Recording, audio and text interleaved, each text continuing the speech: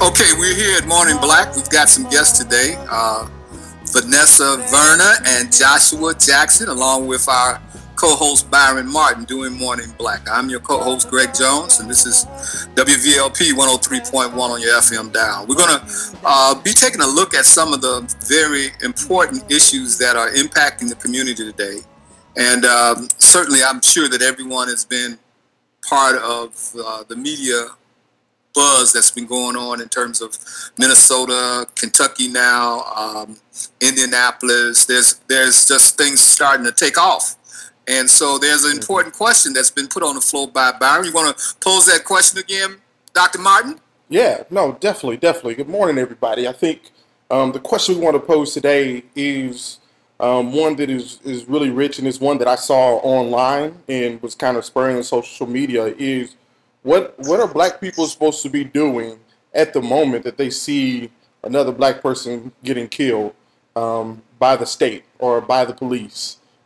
What should they be doing? What should be our reaction? Should it just be to film it? Should it just be to stand there and bear witness, or should we actually be getting involved and be moving around and trying to preserve that life by any means necessary? So what is the response of Black people when they see another Black person being killed by the state? Now, before we begin, I want you all to kind of introduce yourselves and tell who you are and where you're from, and and then go into this particular subject matter. So let's start with Vanessa. Hello, good morning, everyone. My name is Vanessa Berner. I am a budding sociologist starting my PhD program at Texas A&M in the fall in sociology. I just finished a second master's degree in sociology at Texas Southern University, and I was born and raised in Memphis, Tennessee. So elements of social justice and information about Kingian doctrine and all of that is deeply embedded within me, being that I'm from Memphis, Tennessee, born and raised. So glad to be with you all this morning. And I'll let Joshua, I guess he'll respond before I respond to the question. So I'm Joshua Jackson. I currently serve as the senior minister at the Rural Hill Church in Antioch, Tennessee. I originally hail from Wichita, Kansas. Born and raised, did my undergrad work at Abilene Christian University, my MDiv at Emory University Kendler School of Theology, and I've ministered in churches in Atlanta, Texas, and Florida, and currently, like I said, I'm here in the Nashville area. My work deals a lot with racial unity and looking at racial justice, and also looking at leadership development in churches. Okay, so let's chime in on this question then.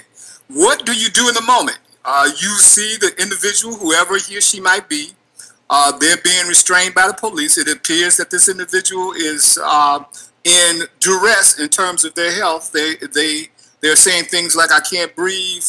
You're seeing asphyxiation taking place. You see officers surrounding this individual and continuing to do the kinds of things. And we've seen this on media a lot. I mean, the young man that got body slammed on 79th Street in Chicago, slammed into the curb. It's one thing that pops into my mind. But what do you do in the moment? As Byron would asked us, and I guess a lot of people are asking this question. What do we do in the moment when we see somebody being victimized like this? Yeah, I guess I'll start here. There are several images popping into my mind, and I've seen this question circulating online as well, Byron, about what should happen in a moment. I think in particular for the George Floyd case, if I'm not mistaken, there was a teenage girl who actually recorded what was going on with him, and she has now said that she feels very traumatized by having witnessed that whole incident. And so I don't know if I'm ready to say that I would want teenagers to engage in, putting their own bodies, their own person within the situation to kind of get the cops to stop or to deflect or to interact. But I will say on the flip side, I saw another video out of Washington, D.C., where there was like a full brawl between grown men and the police officers. And at that moment, it was really scary to watch. I mean, they were in a full fight as if they were, just peers of each other. But in all actuality, no one died and there were no gunshots. Like it just was a full fist fight. So there is something to be said. At least their lives were preserved, and they fought back in that moment. Now they were arrested, of course, but at least we don't have anyone that's actually dead. So the question is like there is a risk at any point, right? Because if people were to engage, the police have the law is typically on their side. In many cases, they could pull out a gun, they could start to shoot whoever starts to engage in these arrests or whatever the case may be.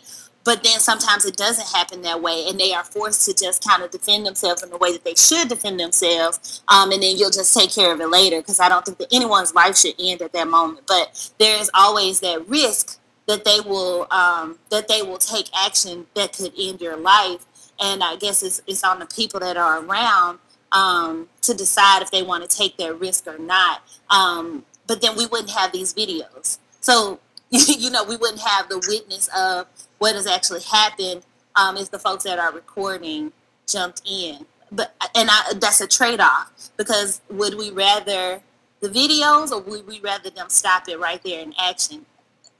It's kind of a hard call.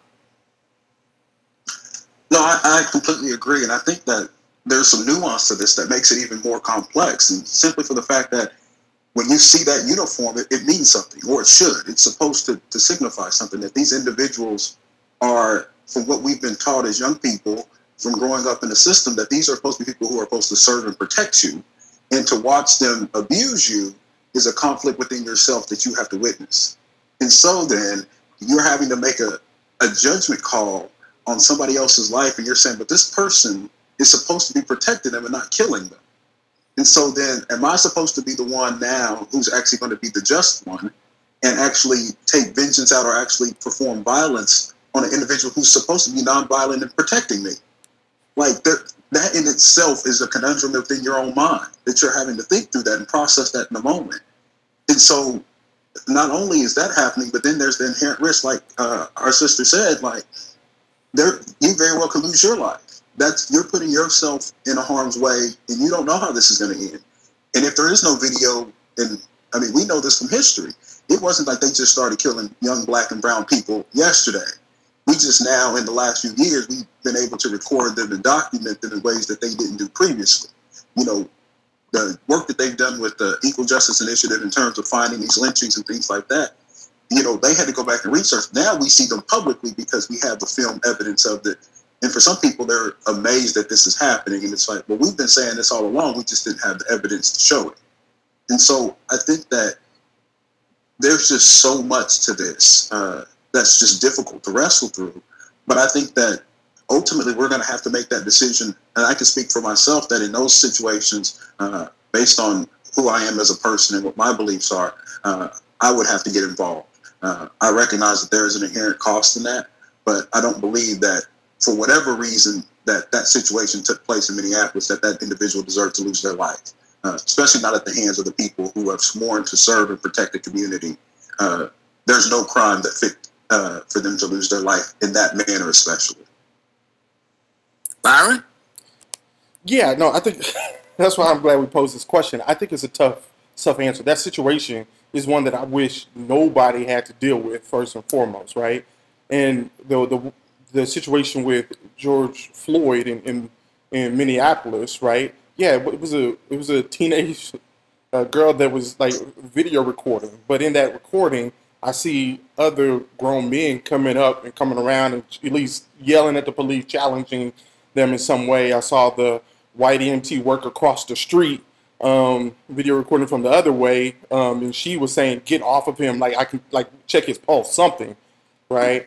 But I guess I wonder, because we're in these spaces and it's becoming more common, right? Like if we're just standing back, then we're always going to have bodies to count, right? So right now what I'm seeing is that we're always going to have bodies to count if we're just standing back and video recording, because I'm saying, if you think about it, we've had about 8 years at least of these recordings. And then if you want to go back to Rodney King, how many years of these recordings, right? And behavior has not shifted or changed, right? So what this tells me is that we need intervention, right? Like if you see something, not only do you need to say something at these events, you need to do something. I'm compelled that I'd have to intervene. Like I'd have to get in the mix some way.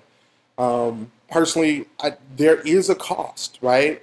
And we know that there's a cost. But I think the flip side, there's a cost if you don't, right? There's the cost of your own guilt, right? It haunting you, like never having another night's sleep, but also the cost of if it keeps becoming common and comfortable for police to kill black bodies, right? If that keeps becoming more and more comfortable, one of the things you run the numbers on is that sooner or later, that's going to come your way, right?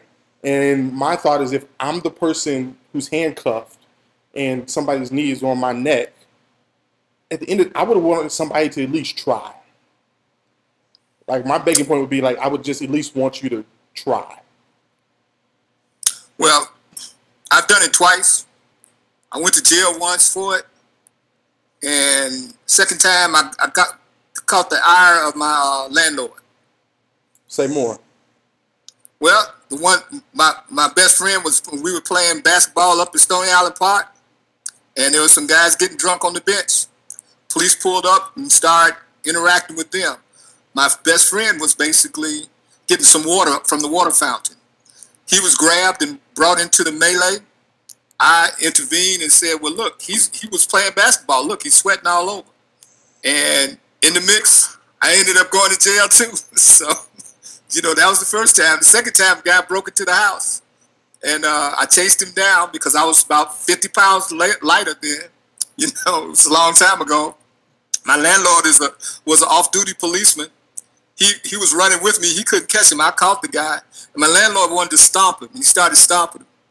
And so I intervened there. And my landlord got really, really, really ticked off at me because as I made a citizen's arrest, just held the guy down because he was a crackhead. And, my landlord started stomping on him, you know what I'm saying? And I just basically put my body between the guy and the off-duty police officer. And he never treated me the same after that. I never got treated the same way because of the interventions. All I'm saying to you is you can do it, but it's a cost. It's a real cost to it. Even if you don't have to get like physical with the police. You can just put yourself between the person and the police officer, but you're going to pay the price for that. I'm not sure our community is organized to do that. There was a time in our community that we were organized. There was a time in our community where people always carried a camera. There was at least 4 people. A person carried a camera, a person that was going to be the spokesman, a person who was basically just going to listen to everything that's said, and a person that was going to intervene. It was called a cell of 4. And that's how you operated. You stayed in cars like that. When police pulled people over, they had to deal with 4 people, not just one individual. And you never went out in the community by yourself. You always had at least a cell of 4 with you. But that was a different time. That was before people thought that everything was over and things are safe. Yeah, but I'm showing my age there. I'm sorry.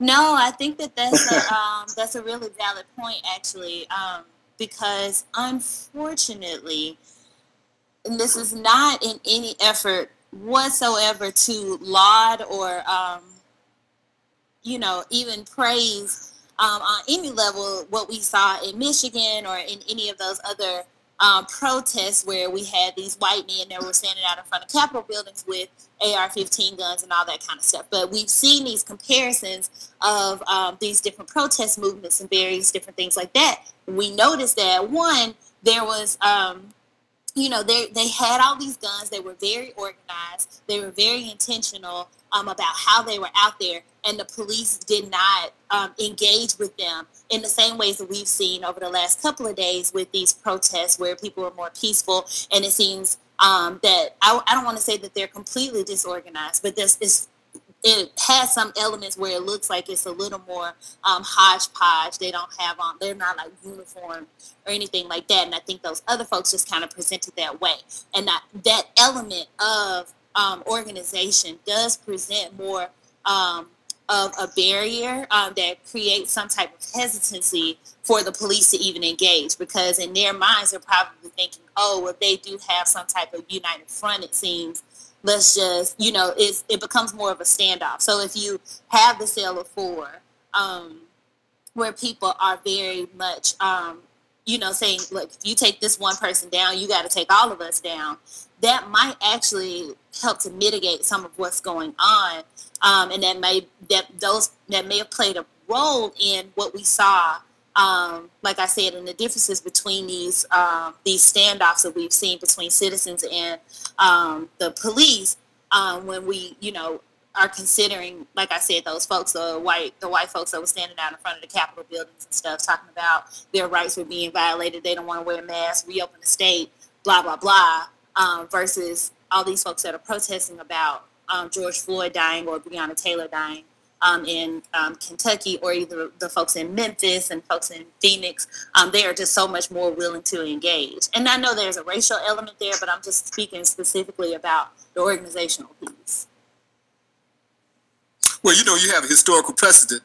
The Deacons of Defense with the churches in the South, particularly in Memphis, Tennessee, and other areas, basically provided a model for the Black Panther Party. Absolutely. Okay, historically, the Deacons of Defense, which were deacons of local churches, who basically said, "You're not going to burn down our church, Absolutely. and we're going to defend our church, and we'll do our best to record, who's trying to do this, but we're going to watch out for our folks. We're going to make sure that when our church is active, we're going to have people there." And we'll escort people, from the church to their homes if necessary. We'll do what we need to do in order to patrol our communities so that these things don't happen. And it's an intentionality of organizing. I guess what I'm frustrated with is that this whole kind of Facebook, social media, outrage that takes place every time some of this has been happening. And this has been happening. I mean, I started an organization around Trayvon Martin dealing with this stuff. I mean, and that's been a long time ago. I mean, we're talking about at least 10 years ago. Absolutely. That we've been dealing with this kind of stuff. And we can go further back. That's just a recent phenomenon. But we can go back 20 years, 30 years, 50 years, 100 years. I don't think you can talk your way through this. I don't think that, you can meet your way through this. I think that you're going to have to intervene. And I mean, if you want it to stop, it's not going to stop unless you intervene. And only question is, how you intervene, Yeah. But I guess I have and not to try to shift the conversation too much, but how do we deal with the mental impact of that? So like this young lady who's recording this, like that is traumatic, like to actually have to really film, but to actually watch someone die, like, and not just watching someone die, but in the sense of, how do you process that? Where is that ability to process that? And so I'm looking at kind of the aftermath of that, and I'm thinking specifically for us as a people, I mean, there's been so much trauma, undealt with trauma, mental and emotional damage that has happened generationally, some of which we did to each other simply for survival. Like, our parents traumatized us to help us to make it through this country, thinking they were doing what was best. But,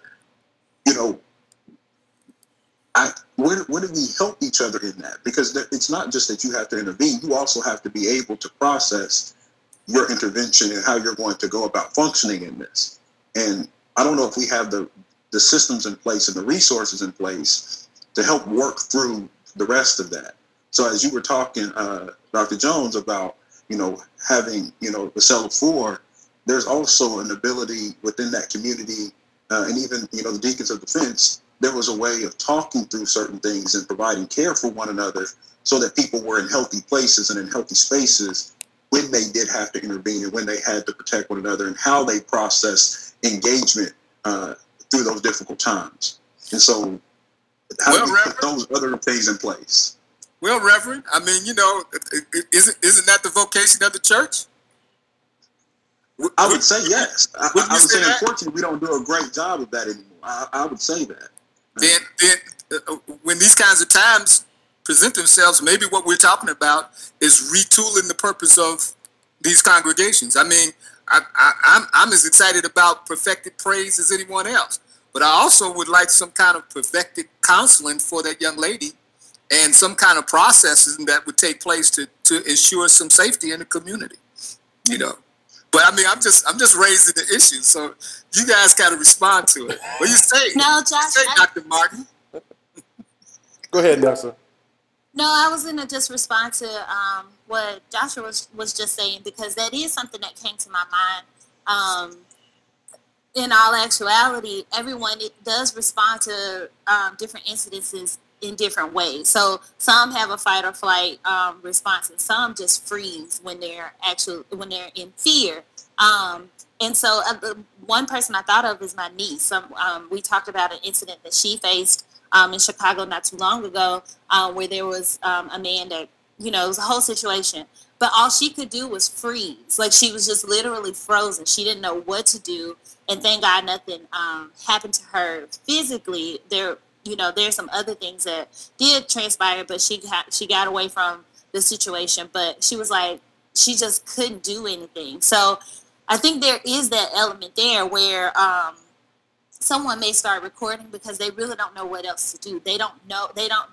Their response isn't to jump in. And I think that we have to hold some space of respect for that being where they are mentally. They just don't know. They can't physically engage, or they don't know what to do, or they're just kind of stunned emotionally. And if you have come through lots of trauma and you've experienced various different things, we don't know what has been happening in these people's lives that lead up to these moments where they're in this moment. So that could cause them either to fight or to freeze or to flee. Yeah. we have no idea. But I think therein, like, even as we talk about intervention, right, even from a physical, like Doc said, getting in between the officer and the individual, and as we're talking even about the care and the trauma-informed care that church is being prepared to do that, I think we have to go back not only to this organizational space and have that conversation, right, because we have to be organized to do that,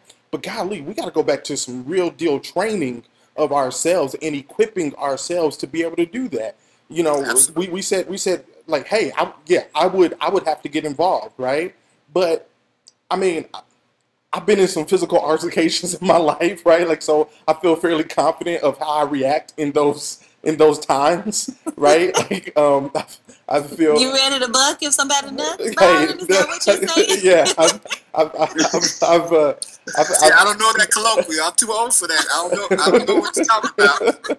Y'all got to keep me informed now. You just took me out the loop. I'm sorry, Dr. Jones. Basically, he ready to fight when somebody comes in. Oh, okay. right. So I've been in some of those situations Earrings before. and Vaseline. I got it. Right. Earrings. Yeah, there we go. Yes, sir. Earrings and Vaseline. I got it. But I think, like, a lot of times we don't know how people will react. Like Nessa was saying, we don't know how people respond in those things. And I don't want to put somebody in a position of saying our response as a Black community should be to, shield and go in and do that. And they're not equipped to do that, right? I know how to roll through a fall, right? Like, I know how to, like, take a punch, right? But not have it, like, really, really, affect me, because I've been in some situations where I've had to do that before, right? And so we have to, I think, to a certain extent, not that organization has to be surrounding some training in our community, but I think it has to be a proactive training that trains the response in those times, right? And trains people how to read the situations and what they should do in those situations. I think it's talking through scenarios inside your communities, inside the churches, right? And then saying, okay, and when that happens, when that moment happens, here's what we'll do as a community, right? Here's our communal response, or here's our church response, right? Like, so if... do you leave the police out of that? Oh, I Remember what Joshua said. Now, Joshua said we're not trained to see these individuals as adversarial. We've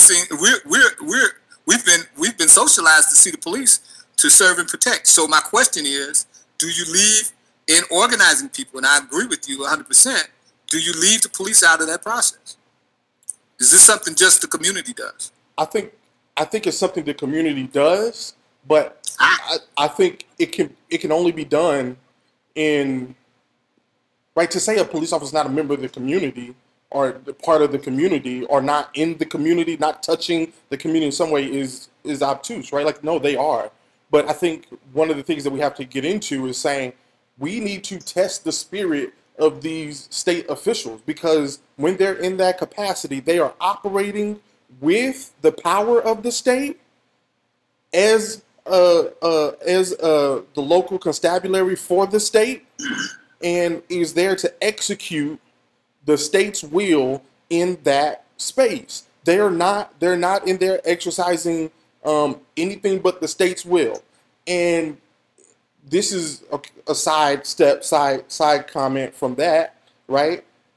If anybody doesn't believe that an officer is acting on behalf of the state, right, then they're lost. They don't know what police officers are for, right? And while we've been socialized to say they're here to protect and serve, if we go back and read just a little bit, they're here to protect and serve property. Hey, they're not here to protect and serve individuals. That's why you have your Second Amendment, right? They're here to protect and serve property, right? And so that's where we have to actually condition ourselves to actually think clearly about what police are actually here for. Okay, well, I mean, I don't disagree with that, but at the same time, should you not be involving them in a process that's going to be reactive toward their behavior? In that they are the constabulary. They are the one that on a normal day, on a day that you are not trying to stop somebody from being killed, you allow them to assume the responsibility to interpret the law. And so the question. So my simple question is it's just a social question. Yeah. Do you take the time to help that constabulary understand where you're coming from? So there's two ways I can read that question, and then I'll be quiet for a little while. And there are two ways I can read that question. I can either read it as you asking, do we allow the fox in the hen house? Or I can read that as a comment of saying, if there are conscious members of police units that we can partner with, not the whole police unit, but individuals that we can partner with to make what we're doing that much more efficient or safer, then maybe. But right now, that feels like it would be a little more, to do that right now would feel like it's a little more fox in the hen houses. Well, I mean, why would you even assume the fox has always been in the hen house, hasn't it? When has the fox not been in the hen house? Name a time. Honestly, and so when you were answering that question, that was the assumption I was going off. Y'all didn't hear me? Oh, I'm sorry. Yeah, no, we heard. Yeah, for sure. No. So that's what. So when Byron was when he was talking through this, the question you asked, that's what I was working off. That I think that there's always been a fox in the hen house. And I think that's been part of our naivety is that we haven't addressed that. There's always been people, even a part of the Black community, when we were a community, who were in it for themselves. Not everybody was looking out for the well-being of the community. There were people who were in it for themselves, and not just people who were law officials. But I think that part of what we're going to have to do, or what we need to do, is that we have to establish some parameters about what we look for law enforcement to do in our communities, in part of our training of one another. That, this is the time when you call 911. This is the time when you call the people in the community. We take care of these issues on our own. We allow them in our spaces for these circumstances. So we have to be careful when we invite them into our space, and for what reasons. What things are we going to police and what things are we going to deal with on our own? and what things are we going to then allow them to step inside of our spaces for? Because once we give them free license to come in our space for anything, then at that point they are the authority figures, whether we want them to be or not. That's just the way it is. And so I think part of our training and part of our conversation has to be, what are those boundaries where we say, this is us, we're going to deal with this, versus saying we're going to ask the state to be, judge, jury, and executioner for this one. Because as soon as they step on the forefront, they are. Isn't that what happens in the barrio? In the barrio, some things are taken care of by the Young Men's Association. Everybody don't run up in Crenshaw and in Inglewood all the time. In other words, there's some boundaries set by some folks who say, well, you can't come in here and do that. You can come in here and do this, but you can't come in here and do that. I'm just asking the question, is that something that should shift from just Young Men's Associations making those decisions to maybe the church making those decisions, maybe, community leadership making those decisions? I think, Dr. Jones, I'll have to say, because the terminology, how we've been socialized, kind of was brought up. So I think it's important for us to understand how those that are in law enforcement have been socialized, so we can always kind of be at the forefront. We can't just think about our own socialization and how we've been told to think of these people as partners in the community and that they are with us and that we should go to them and they uphold the law and all this kind of stuff. Like, we rely on those notions of how we're supposed to be socialized around them, but they have been socialized completely differently. And so, as Byron said, they are actors or arbiters of the state first and foremost. And that, I say that as someone who is related to folks in law enforcement, and this gets me in trouble all the time, but I have a clear understanding that you ain't necessarily down for me all the time. You're down for whatever your job is. And so, and I think that we have tried over time to kind of speak to Joshua's point, to build some type of coalition or to try to work with them or build some type of boundaries and all that kind of stuff. But I think that we have to be pretty actively thinking about that there's always going to be an element of them being for law enforcement and being for the state and not being for the community, because they have some self-preservation element. And so I don't want to say that they're completely sold out, but I get how people get to that to that conclusion when they feel like, oh, well, if you were part of the police force, like, nah, you're not with us. You with the whole other set of people, because there's been so much betrayal. There's been so much backstabbing. There's been these foxes in the hen house continuously. And even to speak about last night's protest, of course, in all peaceful protests, there's people there are plants that are sent in to kind of escalate what's going on. And there was very clear evidence and video of someone in law enforcement that was going around busting windows at an AutoZone and at other different buildings in Minneapolis to kind of heighten or to kind of elevate what was happening out there. So while people were peacefully protesting, they were inciting violence to get people to react even more violently.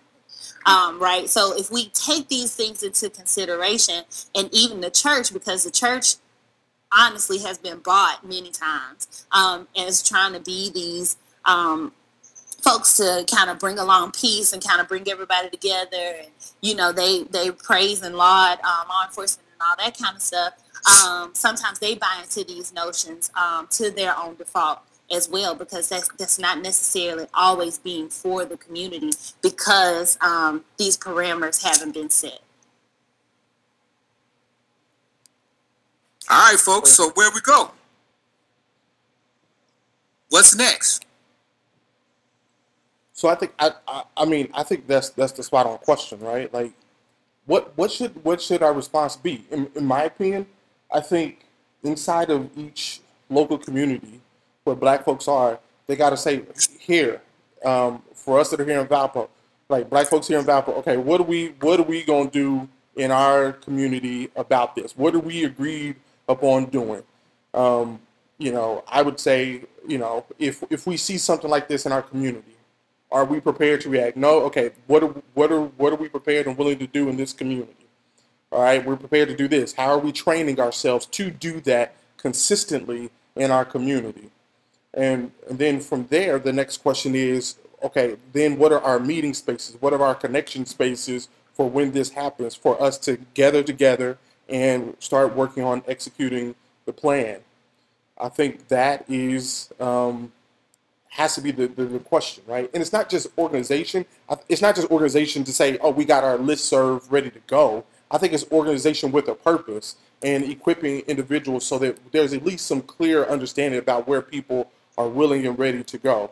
You know, I know sometimes you exist in a space where people are saying, hey, I can't do any violence. That's not my MO. I'm not for that. I'm not carrying any guns. I'm not carrying any knives, no sticks, no nothing. I'm just, hey, I'll sacrifice my body, but I can't do that. That's my line in the sand. Well, we need to know that before we in the trenches together in the foxholes trying to deal with the situation. We need to know where people stand on issues and on things. You mentioned the Deacons of Defense. I think the beautiful thing about the story of the Deacons of Defense is that not only did they have patrol, they had their phone tree, and they knew who was calling who and how they trained on how they were getting up to the roofs of their house so they could see people and where they were coming from inside the community, right? They knew if this person was shooting, who was their backup, right? Like, so, okay, we know that we need ground people there too. So if this person shooting on the roof, we're doing this on the ground to support this. They had that clear training. Now, most of the Deacons of Defense were returning World War II vets, so they had some previous training that equipped them for that. I think one of the things that we have to do is to get in a space where we're training ourselves to think tactically, but also to think strategically about what is in our best interest, right? Like, are we even buying our houses strategically for a situation like this? Do we live so far apart that we can't even begin to help each other? I live on the north side of town. The community that I choose to be a part of is on the south side of town. Now I can't even be in proximity when something goes down, right? And so strategy doesn't start when something pops off. I think it starts with our everyday decisions that keep us in a tactical formation to respond to what's going on. Reb, what you say about that?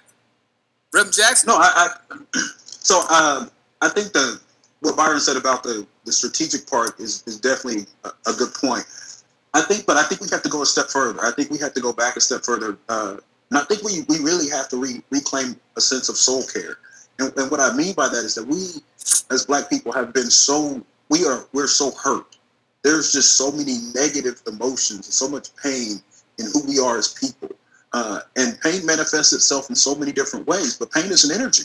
It is an emotion that is energy charged, and it has to go somewhere. And so it's not just about getting people together, because you get a bunch of angry people together and bad things can happen. It doesn't necessarily mean we're going to do something positive with that anger. And so I really believe that the church has to do a better job of pastoral care. We need therapy. We need counseling. We need clinicians who understand the plight of Black Americans and what we go through and what we've been experiencing to help us to work through that in ourselves. So that when we do come together collectively, we can do positive things and we can strategically put things in place. Because I think if we don't take those steps, if we're not healthy individuals, we will not be a healthy collective. We will not be a healthy community. But then I also think that we really have to begin to retool ourselves and rework the programming that we've been given. I don't know too many other Black communities anymore. There were times when there were Black communities. We have not just been spaced out. We have destroyed our own communities in the sense of trying to attain whiteness. And that's not a negative towards White people, but whiteness as a system, we have put that as the success marker. And so what it means to be successful in America as a Black person is to obtain what they have or to live where they live and do what they do. And so in that formation, we have destroyed our own community, recognizing that in those places, I don't benefit from the same structures and systems that they are privileged of. And then we get frustrated and irritated because I can't get what they get and I don't get the same treatment they get, which again causes more self-harm and self-damage. And I don't care how much money you make, I don't care how many letters you have after your name, it does not absolve you from the fact that in America, as a Black person, male or female, the systems just are not the same for you. That's just what it is. There's no way of getting around that. And so I think to try to live in that facet or try to give off this facade that somehow racism and, these things don't touch us and won't affect us, That's just false.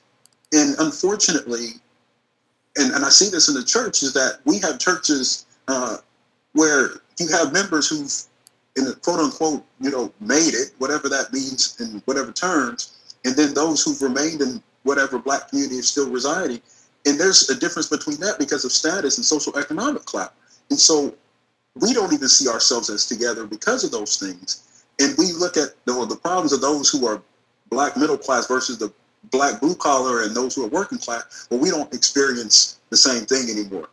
Well, we might not experience it exactly the same, but trust me, the Black experience has a lot of nuances to it, but there's a lot of overlap and a lot of similarities. Just because we can't necessarily, just because we don't live in the same zip code or we don't make the same income or our kids don't go to the same school, does not mean that we're so different as a people. But we've been taught and we've been trained to see ourselves that way. And to the extent that we've given up on each other. And I think trying to get together is so hard because of these things that have pulled us apart, that trying to start where Byron's starting, I think if we still had more Black communities, I think it'd be an easier step. But I think the fact that we don't have many Black communities left because of what's happened, and we've had so much damage in those communities, I think we got to do some individual repair first. Vanessa? I'm so glad Reverend Josh Jackson brought that up, because that is exactly where my head was going, that we have to take it back. Like, that first step has to be our conceptualization of what a community is. We have disbanded our communities. I agree with you 100%, Joshua. I don't know too many Black communities that have that consistency like that, or that when you live in them, that they actually know their neighbors. It's like, hey, Sister Miss Jones down the street, or the Candy Lady, like we used to have when we were kids, or we knew who the guys were that may have been out there fixing their cars, but we knew when something went down, they were looking out. Like, we knew who our neighbors were. We know who these people are. We go to church with them. We go to kids' school with each other, all that kind of stuff.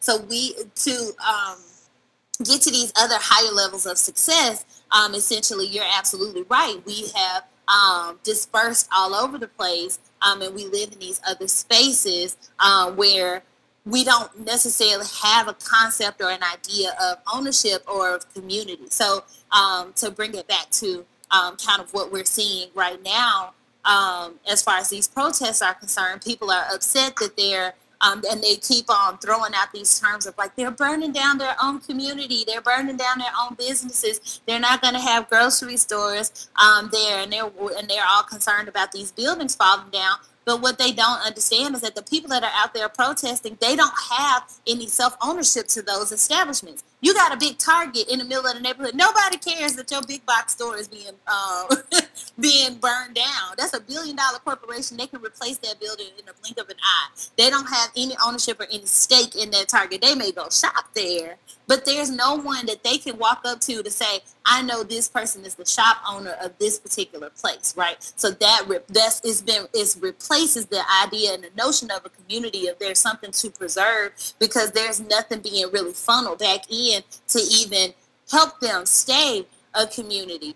Or even, I think there was some Indian restaurant that's out there, but then it's a question of, even if those folks that own that restaurant live in that community, they may own a place in the Black space, but do they actually live there? Are they a part of that community? Essentially, they are, I guess, if their business is there, but they don't necessarily live there. So, like, it's all about this personal. It's all about more of a connection that we have with our idea of who is in our community before we can even protect the community, because we don't know of a community to protect. So many people are isolated and individualized, and then that bleeds over into the church, as Joshua was just mentioning. And Byron and I have had several conversations about big mega churches and my issue with that and how we kind of move into these ideas of what success is. And we keep growing and growing and growing, expanding with these larger churches, and we lose that community feel, because then it turns into just another large institution that we're a part of that we don't really identify with. Well, wait a minute now, because you young people use this term a lot. And like I said, I keep being generational. You use a term called legacy. And one of the things I was thinking about when I was watching the rioting last night and watching the rioting today is that do do the people who are rioting have the same concept of legacy as you do?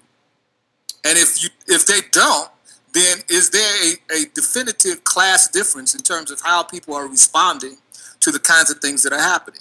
I mean, if we could take a poll, for example, and ask the question, how many of the people who are going through trauma and changes on the street are church folk, are people who are involved in organizations that are doing positive things in the community? Or is there a fragmentation there that has generated itself over time, where when you say legacy, and when you say legacy to certain folks don't know what you're talking about.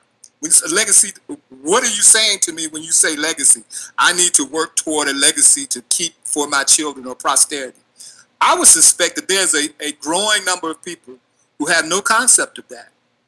That whole notion of community and legacy and, preserving or conserving the community in such a way that it'll be something that you would pass on generationally. So there's some groundwork that has to be done prior to, the kind of training that we're talking about that I think is significant.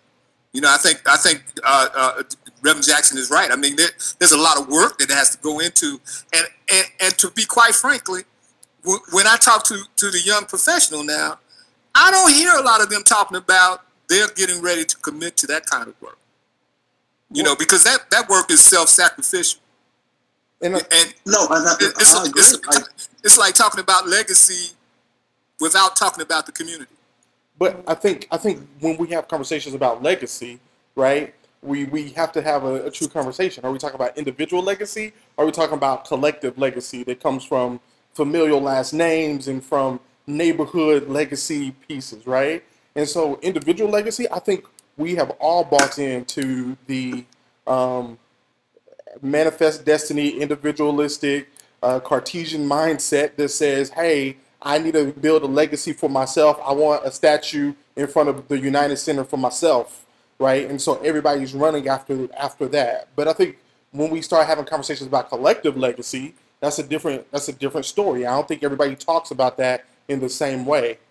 I want to go just back, and then I'll bring it back and connect it back to where we were. But I think when we talk about soul care and we talk about taking care of ourselves and taking care of like the piece, then that we need to go back and reclaim some things. I don't necessarily disagree, but I guess I have to shift it to a mindset of we have to move forward as we are looking back, trying to reclaim those things, but we have to move forward because 4 people died this month alone at the hands of the state, right? And or was at least condoned and upheld by the state. And so as we think through this, right, there has to be a current component to our strategy, and then there has to be a long-term component to the strategy, right? I think what's being done now, we have to give folks some tools right now, today, of how we need to interact with the state and the police and how they're supposed to navigate day to day, right?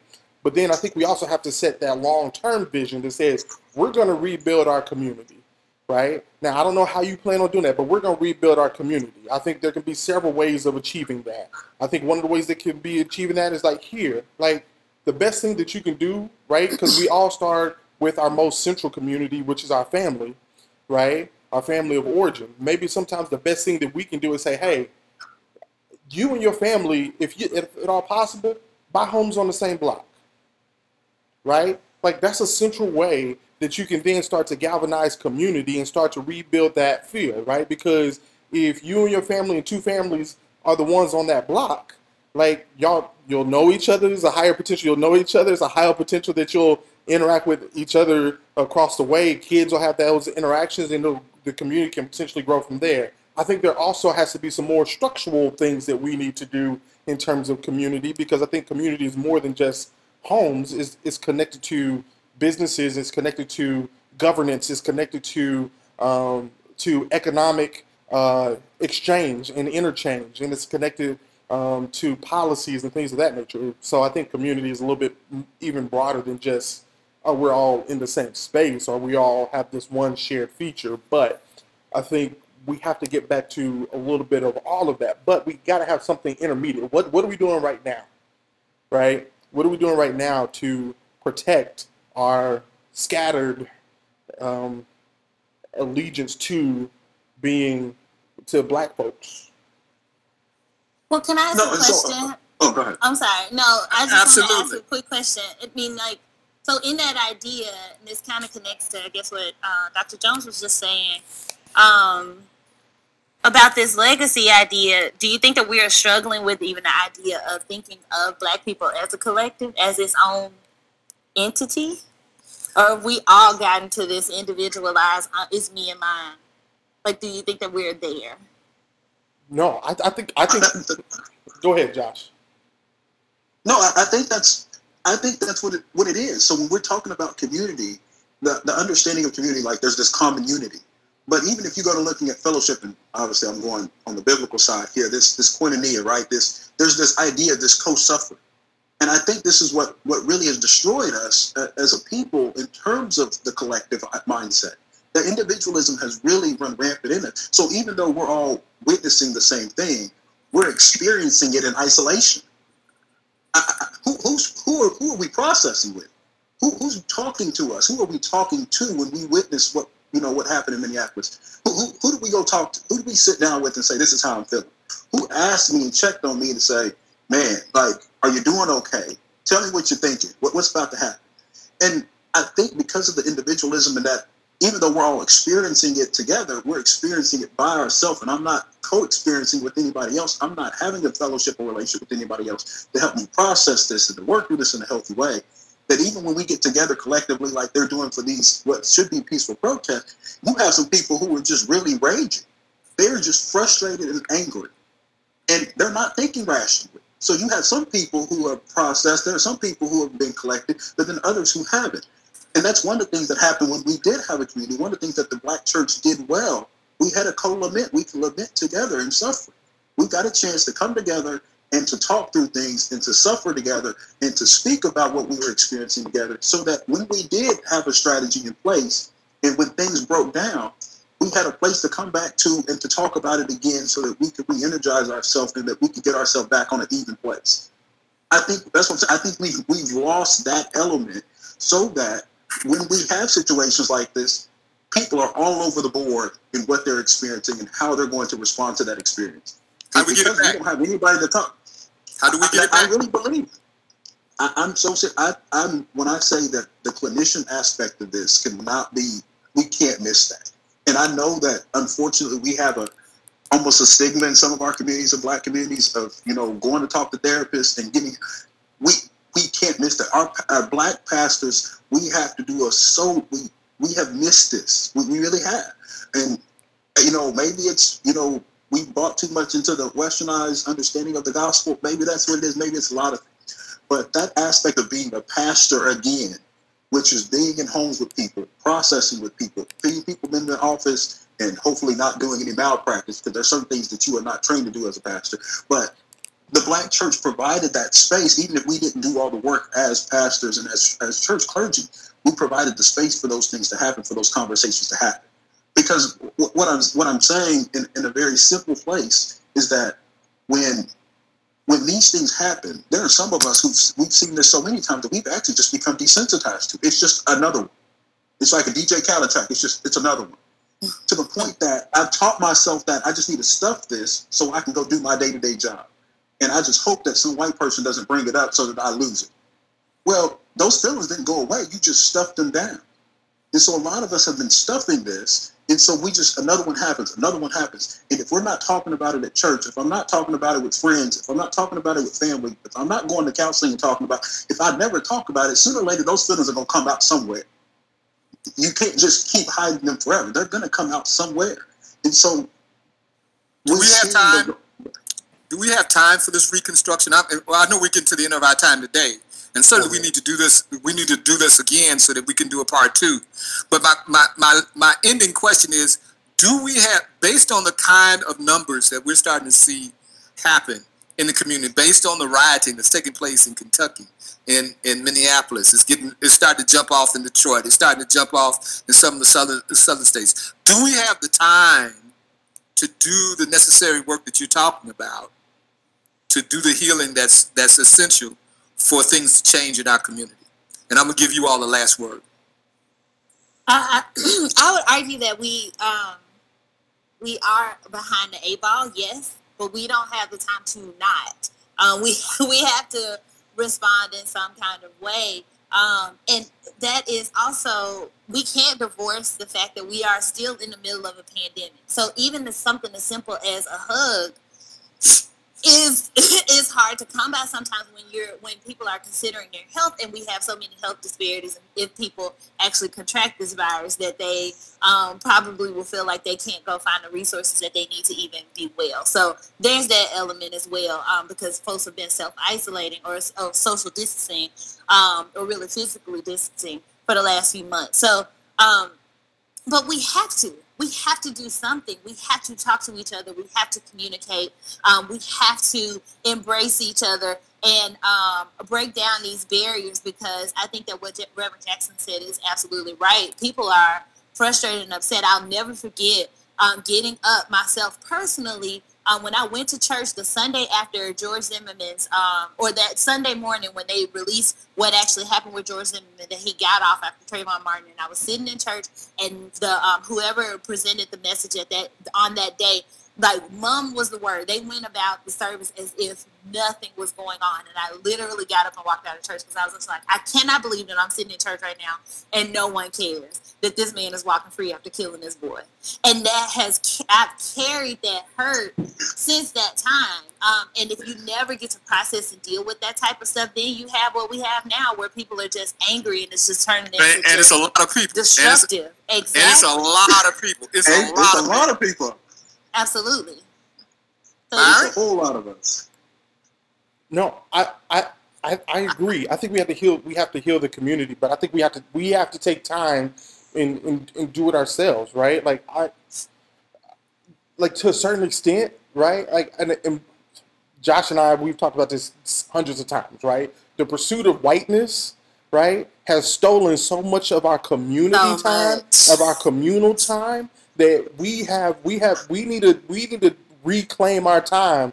Like Auntie said, we need to reclaim our time so that we can actually do some of this care and do some of these things, right? We can't keep going and slaving on somebody else's job that's not producing anything for us, no level of ownership, no level of economic freedom for us. We got to quit slaving on those jobs and those things so that we can then actually produce some time together and maybe produce some ownership together, right? And this, what I'm saying, is really targeted more towards our quote unquote black middle class folks, right? The white collar folks that aren't owning anything in the community. And matter of fact, we're doing more harm because we have chosen to move out of the spaces that probably need to see us up close and see that they have some more options up close and be in community there and provide some form of listening and leadership in those spaces. We've done this to the community. We left. We gotta own it. We did this. Us? We did it. Yeah, black middle class did it. We came out to the Chervilles and the Valparaisos and the Counts and all these other places, right? We came out to those places, right? We went to the Mesquites and the Planos and the Sunnyvales and the Forneys down in the Dallas area. Like we went out to the Antiochs and the we went out away from where our people were. Yeah. I think came out of Houston. East Memphis. Right. And so it's on us. We have to be strategic and reposition ourselves in community with people. Well, folks, this has been an exciting conversation. And I would ask for you to commit to at least 2 more times, so that we could get it all out and get it all in. Byron, I want to thank you so much for bringing these 2 young, wonderful people, into the conversation. And we probably need to expand this platform. We probably need to zoom it out to as many people as we can get in conversation with as a start to build the infrastructures that we've been talking about. Anybody with the time left, anybody got a last word for us, or are we done? There's no time? Well, until next time, Morning Black, folks, WVLP 103.1 on your FM dial, talking about those things that are important in our community and communities around the world. Till next time, Morning Black.